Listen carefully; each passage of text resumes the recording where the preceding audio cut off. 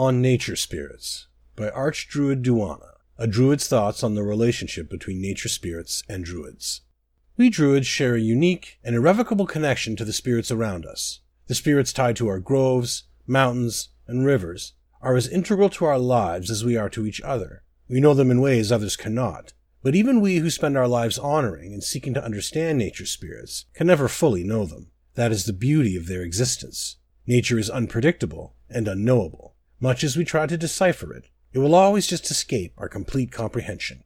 But that is not to say that we understand nothing about the spirits that abide by Y'ffre's will. We know that some nature spirits are incredibly powerful. Some feel emotion, demonstrating either profound gentleness or outright aggression. Some are relatively new to this world, fresh as the morning dew that collects on the leaves, while others are as old as the first druids who walked upon Galen. We know spirits can become lost, just as people can. Spirits can also be guiding forces for us, whether we are lost in purpose or in place.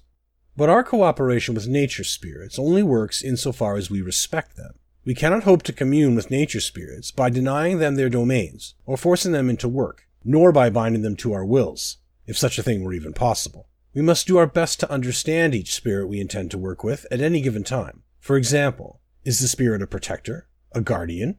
We could not ask an unmoving spirit of stone to help us grow our crops, just as we could not ask a gentle spirit of the flowers to defend us from predators. Communing with nature spirits requires one to introduce themselves to the spirit first, and establish a relationship with them.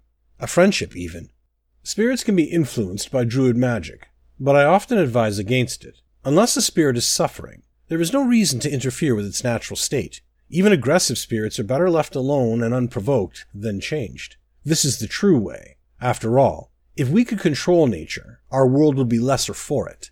That has never been Y'ffre's will. Besides, it can be quite dangerous if errant magic twists a spirit's disposition. In summation, we druids seek to honor nature, and we do our best not to imbalance what already exists. It is an honor uniquely ours that we can commune with the many spirits of the land and sea, and one we should never take lightly.